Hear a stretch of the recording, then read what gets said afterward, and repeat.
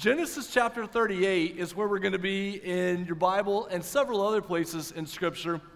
This morning, we are starting a new sermon series called The Women of Christmas, as we go through the Christmas story and look at the female characters that are there in the story. We think about Scripture and how women were the last people at the cross. They were the first to proclaim the gospel, active throughout church history, instrumental in so many different ways, and we have a chance to celebrate that this Advent season, this Christmas season, and so we're going to do that in different ways in the coming weeks. But just as the opening sermon illustration for today and thinking about what it is to celebrate the women of Christmas, if you grew up in a Southern Baptist church, when you got to Christmas season, everybody talked about one lady. Anybody know who that was? Lottie Moon was usually who we talked about at Christmas, was Lottie Moon. And we talked about missions and what it was to live our lives on missions and the role that Lottie Moon played in that. And so this first Sunday of Advent, talking about the women of Christmas, I wanted to have a few ladies on stage. And frankly, this group could have been 15 or 20 ladies that I was running through my mind, so I wasn't intending to leave anybody out. Just some ladies up here to talk about missions and what that looks like in their lives, and what that can look like in the life of a church. And so I know so many of you have been involved vocationally and going on mission trips and have done so many things in missions. These ladies are going to talk to us a little bit this morning about what that looks like. Michelle, just start by telling us a little bit about what the Lord has allowed you to do in your life when it comes to missions. Okay, well, I spent about 11 years with the International Mission Board, which is the Baptist International Missions organization. I spent about 5 years in Nepal, which, for those of you who don't know, is wedged in between India and China, working on what we called oral Bible, teaching the Bible for non-literate people. And then I spent about 6 years in Thailand doing a big variety of things. Yeah, and now the Lord's brought you back here to continue to do mission work. So, yeah, you have people celebrating that work. We have some OBHC ladies in the audience. That's right. That's which right. Is very now work. That's right. Kennedy, what's that look like in your life? What have you been able to do with missions? Yeah, so I started in elementary schools when I started like short-term mission trips, and so that's kind of been a part of my walk with the Lord, just doing short-term mission trips to Mexico, Panama, Ukraine, and then I have some family that serves as missionaries, so I've kind of gotten to have a front row seat to looking at what long-term missions looks like, and so the past year or two of my life has been praying through like how the Lord is going to use me next. Yeah, yeah. Africa, what's your story? What have you been able to do? And tell people what you're doing right now as well with mission work. So I was able to go on several short-term mission trips in high school, which really gave me a love for other cultures. In college, I studied global studies and was able to spend a semester in West Africa teaching English to adults. Right now, I have the opportunity to work with Emmaus as a missions associate, and I'm also working with refugees at another job. Yeah. You're working specifically with Afghan refugees who are coming in to the state, is that right? Yes. Yeah. Amy, what's your story with missions? Well, my very first ever mission trip was to Taiwan, which was big. And then for the last 11 or 12 years, been able to be a part of going to Panama and taking teams there. Yeah, and those of you who don't know about Amy's story, that connects even back to your parents and them being in Panama on the front line of not intending necessarily to go do mission work, but it turned into that. Amy, who taught you about missions? How did you learn about being involved in missions? Who was instrumental? Well, my mom always went on mission trips. I remember that just growing up in high school, going to Guatemala and Panama and places. And I also had, like, God just put a special lady in my life. There's this good friend that was the one that I went on the Taiwan mission trip with, and just teaching me just living out that example of missions and just having your yes available to whatever God wants you to do. Just be ready and willing to do whatever He's calling you to do. Yeah. And that idea of having your yes available, if God opens up the door to be able to go and do something, you've talked about that even when I text you and say, Amy, will you come on stage and share about missions? Like, I don't want to, but my yes is available, so I'm going to do this. Michelle, I don't know as much about your story.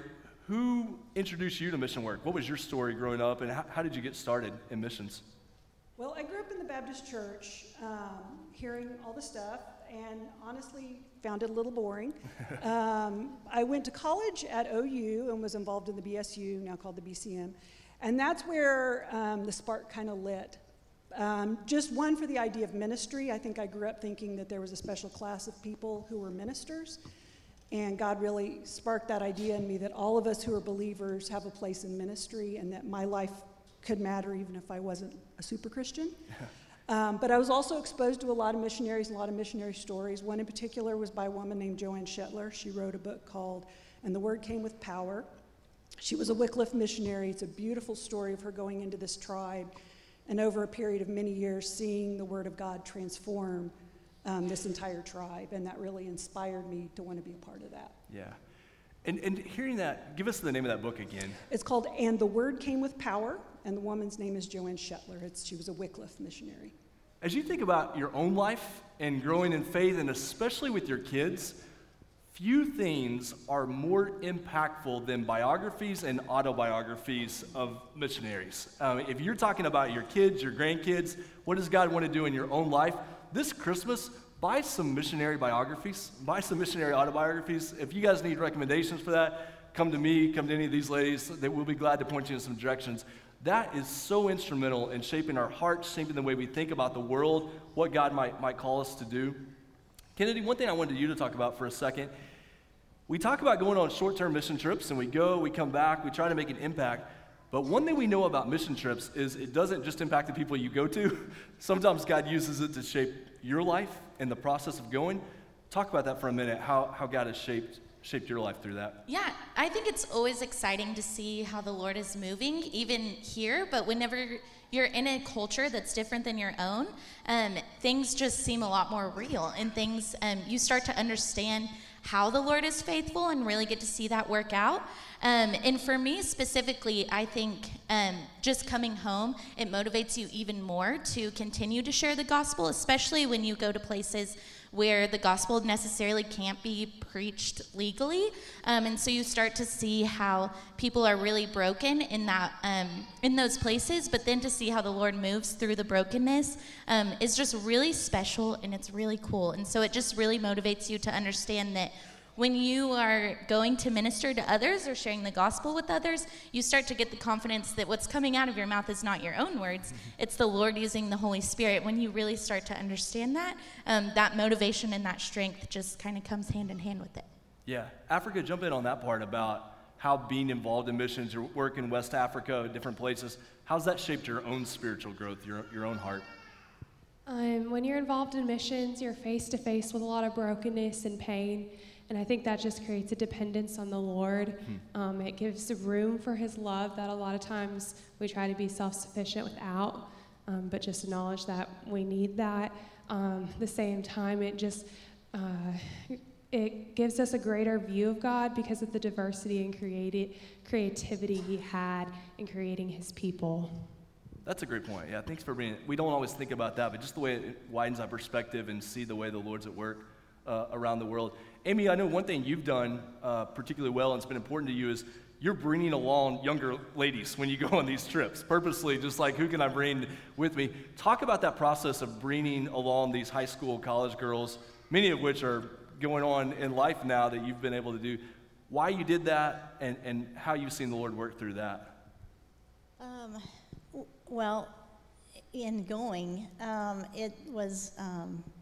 It challenged me in my faith just to know that God's the one that goes before us. I think of the verse that says, for we are God's workmanship, created in Christ Jesus to do good works that He's prepared in advance for us to do. And so just seeing how God had prepared in advance the trips, the details, the flights, the kids that went with me, the girls that went with me, and just doing that together. And they encouraged me in my faith, and just seeing them step out and opportunities that we would have throughout the day to share. And, I would just say, hey, somebody needs to share today. And just seeing them grow and step up to share their testimony or something that God's teaching them. And so just thankful to be a part of that and to see that in their lives. No, I love that, how you just put them right into opportunities where you've taken steps of faith and now they get to take those steps with you. Sure. Michelle, wrap us up with this, and you alluded to this earlier, but you've been an overseas vocational full-time missionary. You're serving here, you've served in other ways. Talk to people. What does it look like just to live on mission every day? What has the Lord taught you about that? Encourage people. It's not about necessarily going on a trip all the time or being full-time overseas. Just what does it look like to live on mission? What would you encourage people with? I would say, first of all, just know your Bible, know your scriptures.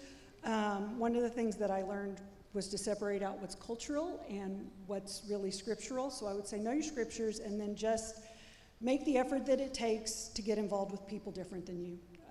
And that can be all kinds of different than you, but not just to be friendly to them, but to actually get involved in whatever is going on in their lives, and just make the effort and the time and the space in your life for people that are not like you. That's so good. Well, that's a great place to land that and think about going into to God's Word together this morning. Let's pray together as a church family, and then we're going to get into Scripture and this sermon series. God, thank you that even with the story of Christmas, we see this picture of you coming to us, a missionary picture that you've come among us, and then you send us out to live among those who aren't like us, to go into hard places.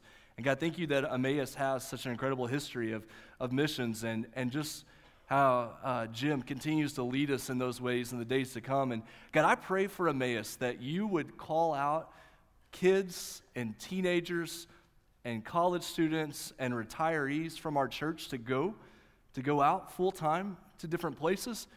And God, I also pray that you would send people this week to their workplace. You would send people this week to their neighbors. You would send people this week to their schools and their classmates, thinking about what it is to live on mission. And God, thank you for the example we have of that. And God, continue to show us what that looks like. And we pray this in Jesus' name. Amen. Amen. Thank you, ladies, again.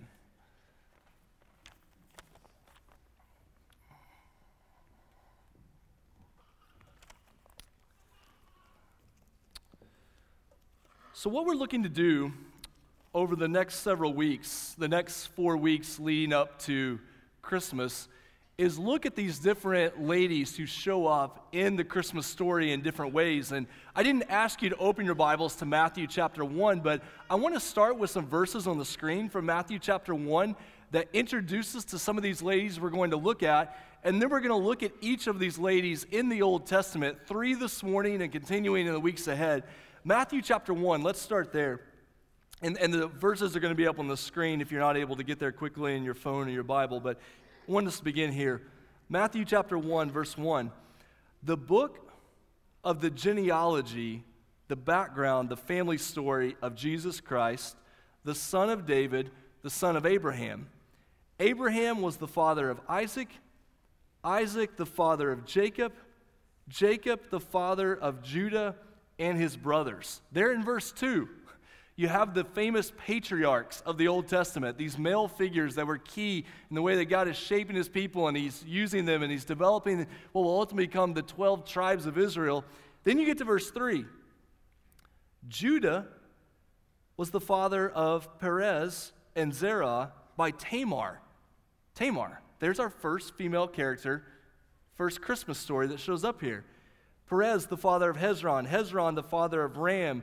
Ram, the father of Amminadab. Amminadab, the father of Nahshon. Nahshon, the father of Salmon. Salmon, the father of Boaz by Rahab. There's our next female character. Boaz, the father of Obed by Ruth. And Obed, the father of Jesse. And Jesse, the father of David the king. And David was the father of Solomon by the wife of Uriah. Again, wife of Uriah referring to Bathsheba. Her name doesn't even appear there, but another female character. Tamar, Rahab, Bathsheba. Our plan this morning is, God, why do those three ladies show up in the Christmas story? Why are they a part of Advent? Why are they a part of the story of the coming of Jesus? So let's start with Tamar. Genesis chapter 38 in your Bible. If you go back to the book of Genesis, first book in the Old Testament, chapter 38, we find the story of Tamar. Now, we just came off of 2 weeks of looking at Esther. which Esther is kind of a rated R, rated X type of story. Got to be honest with you, Tamar, Genesis chapter 38 is also another story that's probably rated R in the Old Testament, just in terms of the material that is covered. In the story here, you find Judah, a character we've already seen, and Judah has these 3 sons, and the first son there has a wife, Tamar, and he is a very evil man, and he dies. And so Judah turns around and gives his second son to Tamar. And the second son is really no better. Like, he pretends like he is going to allow Tamar to have a child, but he doesn't follow through with his duties. It doesn't happen. So then you ultimately have this third son that should be given to Tamar, and Judah refuses to give his daughter-in-law this third son of his. He says, wait till he gets older, then you can have him as a husband. Well, then go to verse 13 in Genesis chapter 38. Verse 13, and when Tamar was told, your father-in-law, speaking of Judah, your father-in-law is going up to Timnah to shear his sheep, she took off her widow's garments and covered herself with a veil, wrapping herself up, and sat at the entrance to Enaim, which is on the road to Timnah. For she saw that Shelah was grown up. Normally we would think about that in English as a female name, but this is the third son that should have been given to her as a husband, but was not. Saw that he was grown up, and she had not been given to him in marriage. So when Judah saw her, he thought she was a prostitute, for she had covered her face. All right, so best you can in an appropriate way, you get this story in your mind. Here comes Judah. Along the way, his wife has died. His daughter-in-law has had a husband who's died, and his daughter-in-law is now posing, Tamar is posing as a prostitute along the side of the road. Judah comes by and approaches her for the duties of a prostitute. He comes to her and she says, well, what are you going to pay me with? And he says, well, I'll send you a goat later. And she's like, well, is he really going to send me this goat later? Probably not. So she asked for a pledge of security. And so he leaves behind his signet ring and his staff and one of the cords from his robe. And they are together at that time. And then you go down to verse 24. About 3 months later, Judah was told, Tamar, your daughter-in-law, has been immoral. Now, has she been the one who's been immoral, or has it been Judah in this situation? Moreover, she is pregnant by immorality. She is pregnant outside of marriage. And Judah said, well, bring her out and let her be burned. As she was being brought out, she sent word to her father-in-law, by the man to whom these belong, I am pregnant. And she said, please identify who these are, the signet ring and the cord and the staff. And Judah identified them and said, she is more righteous than I, since I did not give her to my son, and he did not know her again. Now, by this point in the story, we know that she's pregnant, and ultimately she has twins, Perez and Zerah. One of the interesting things about Zerah is he tries to come out as the first twin, kind of sticks his hand out. They tie a scarlet cord around his wrist. He pulls his hand back in, and Perez is actually born first and becomes a part of the Matthew 1 story of the coming of Jesus. But you have this established here. A good question to ask at this point is, why is Tamar listed in the genealogy? Why is she a part of the Christmas story? Now, there are reasons by the way the book of Genesis is put together, but I want to propose a reason to you this morning. Tamar is included as part of the genealogy of Jesus because it gives us a picture of the world that Jesus came to save. That when Jesus' family is being established, his family is not perfect. You have crazy people in your family. You might be the crazy person in your family, but you have crazy people in your family. Jesus did too. When Jesus took on humanity, when Jesus took on flesh, he also took on a family. And when he took on a family, he took on a history.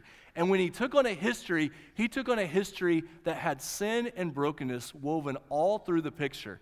And even that way that Jesus comes into a broken family is such a picture for us.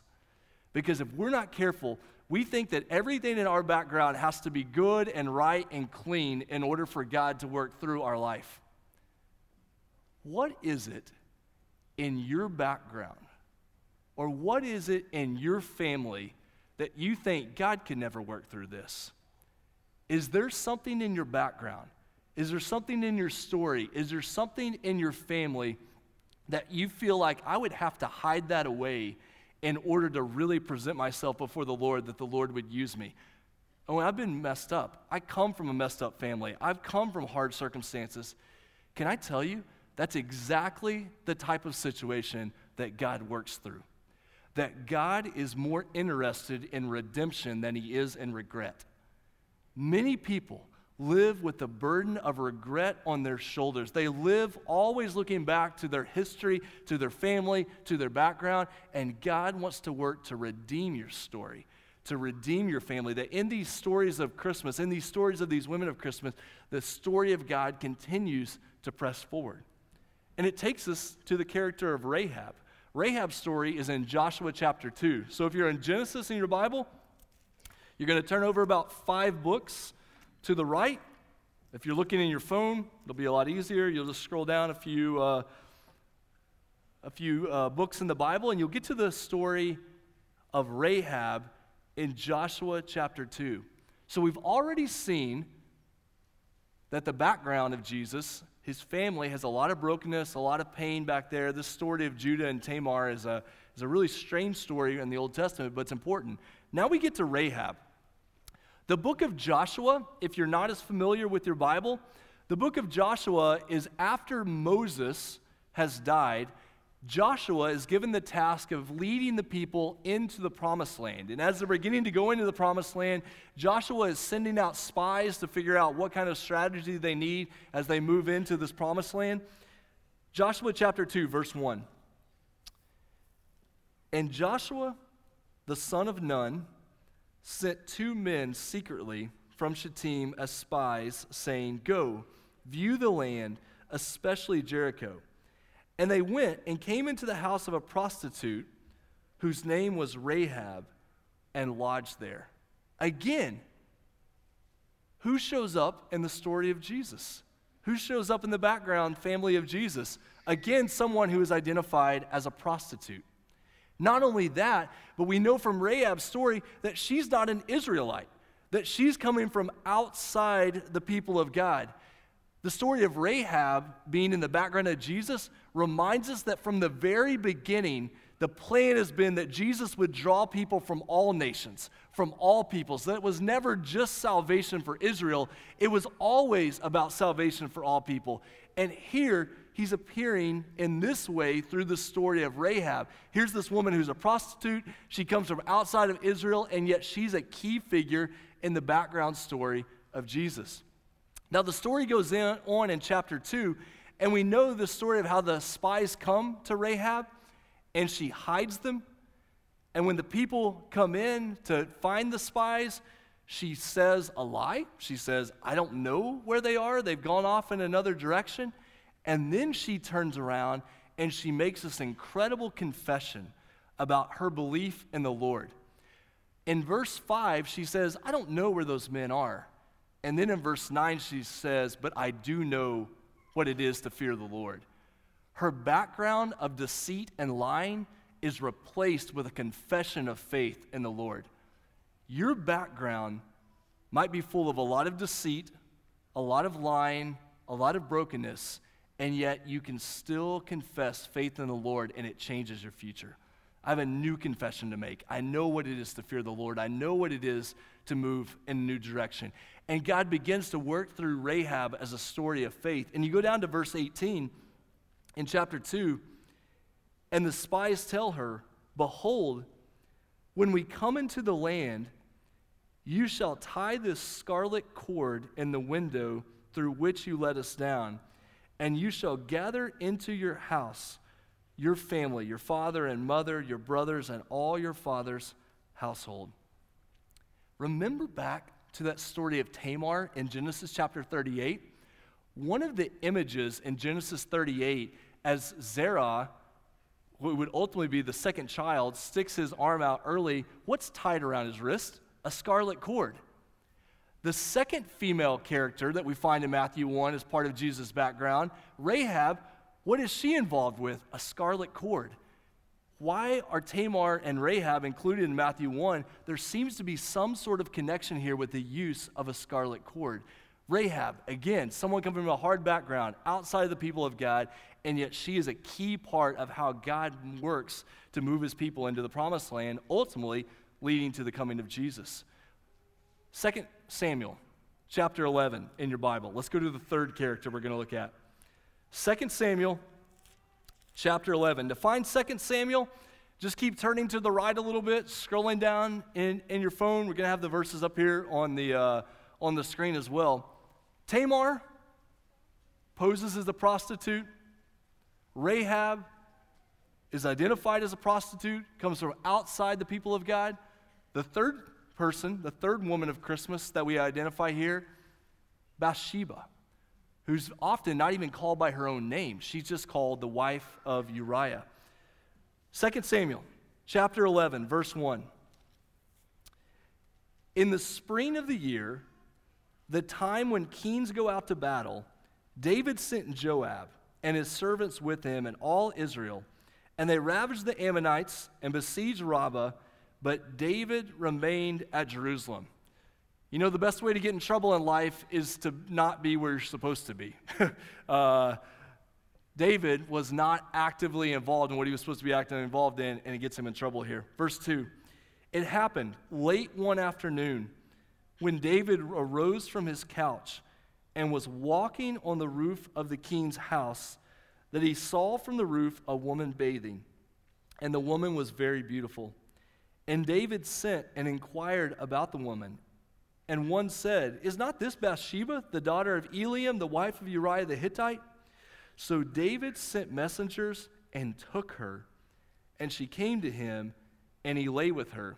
Sometimes, just maybe a quick comment about this story. Sometimes this story is told as Bathsheba's adultery. Let's be really honest about what's happening here. Bathsheba is not initiating this relationship, that she has been forcibly taken. And in this type of culture, taken by a person with ultimate political power. So she is taken against her will in this situation, and she goes and she lays with him.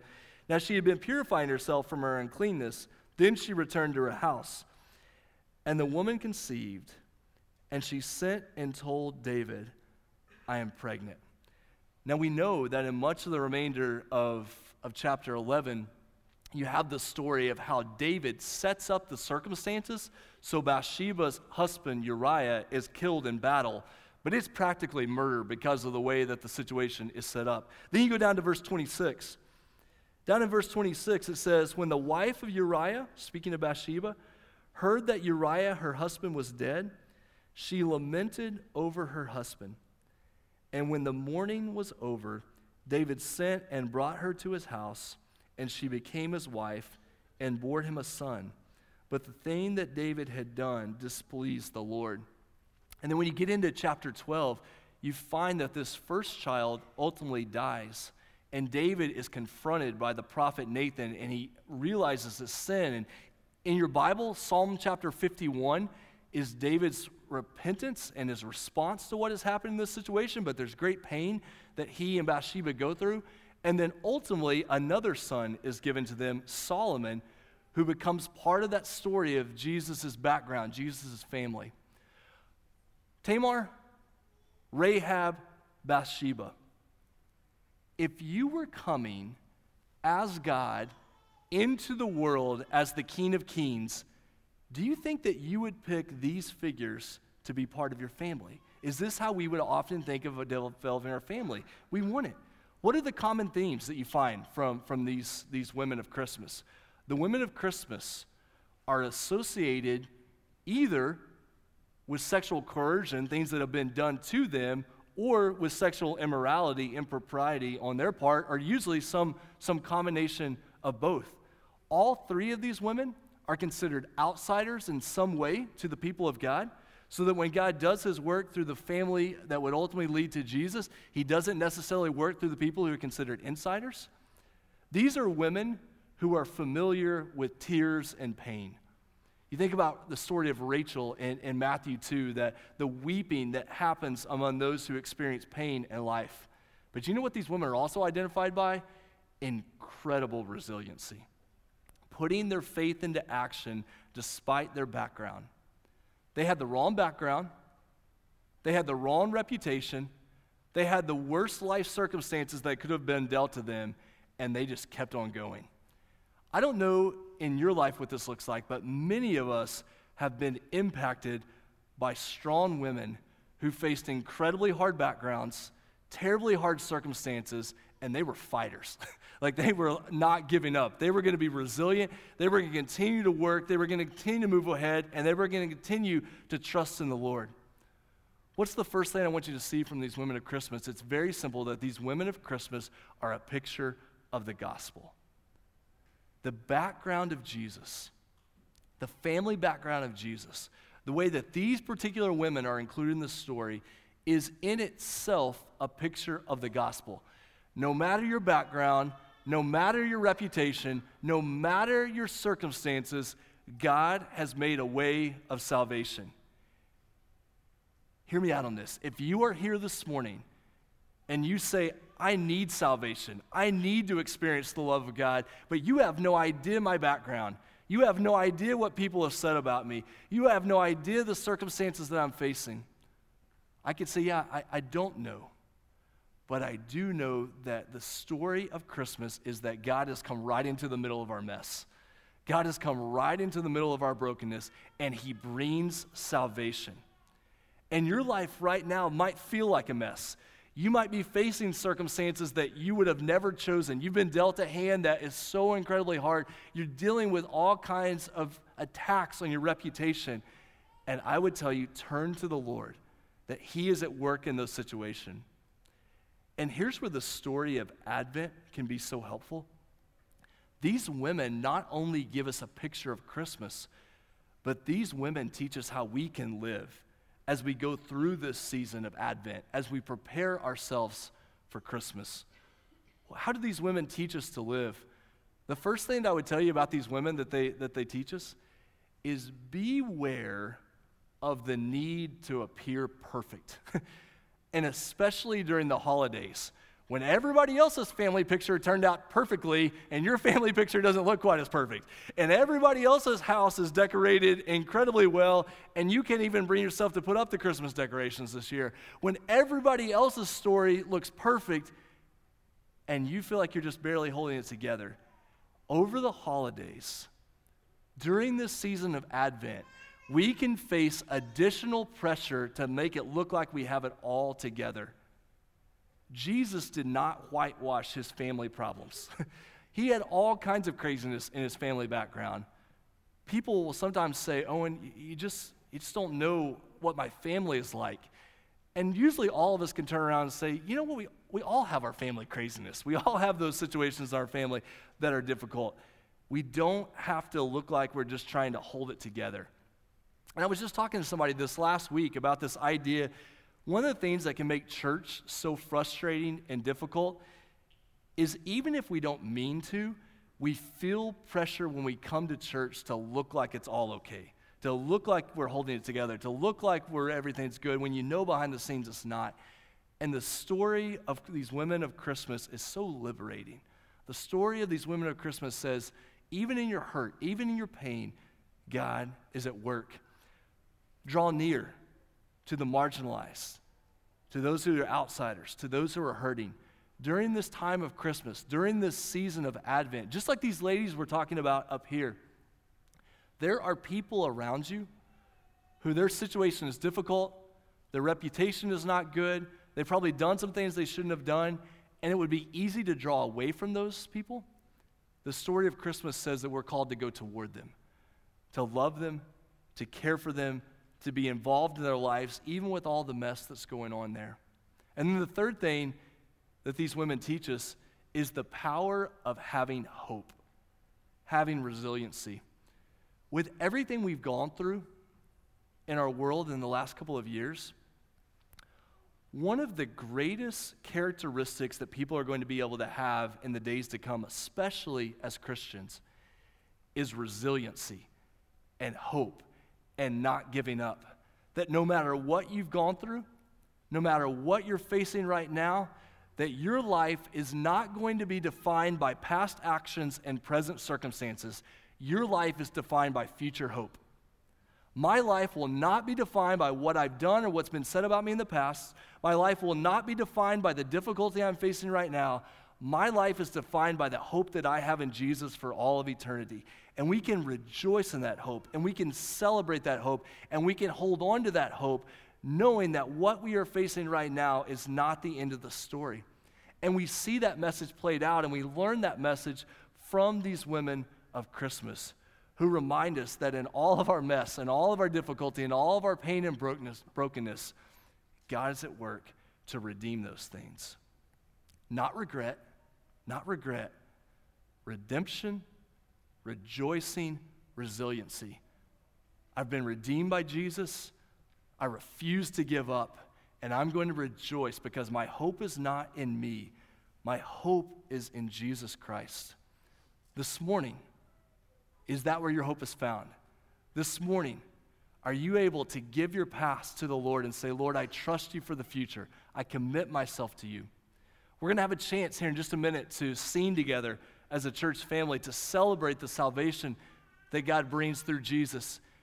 If you're here this morning and you feel so ashamed, broken down, struggling under the weight of your past, under the weight of present circumstances, can I invite you to come for prayer?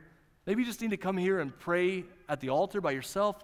Maybe you need someone to pray for you or pray with you. We want to be able to do that. Maybe you just stand and sing this song as we celebrate the salvation we have through Jesus. If you're here this morning and you've never trusted in Jesus for salvation, I pray that today you would do that. You would know that no matter your circumstances, no matter your background, Jesus brings salvation. Let's pray together, and then we're going to sing a final song and have a time of prayer here. Father, thank you for how when we look to Scripture, when we think about the stories of Jesus, when we think about the stories of the church, how you have used women in those stories, how you have worked through so many incredible ladies. God, we think about our own lives, moms, grandmas, mentors you've put in our lives, women who have been so strong in the midst of incredibly hard circumstances. God, thank you for the gift of those women in our lives. And God, thank you for how these three ladies from Jesus' background, Tamar, Rahab, Bathsheba, they don't seem like prime candidates to be a part of the Christmas story, and yet they're exactly the type of people that you work through. And so, God, I pray this morning that if there's anyone here who's living under the weight of regret, who could never imagine that you would redeem their story, that you would redeem their past, who feels all this pressure just to hold things together and look like everything's okay, God, I pray that you would bring freedom, that you would bring peace, that you would bring hope, that you would bring salvation. And so, God, we come together right now to say that our hope is in you, that we will rejoice in hope, knowing that Jesus has come to defeat sin and death. And we pray this in Jesus' name. Amen.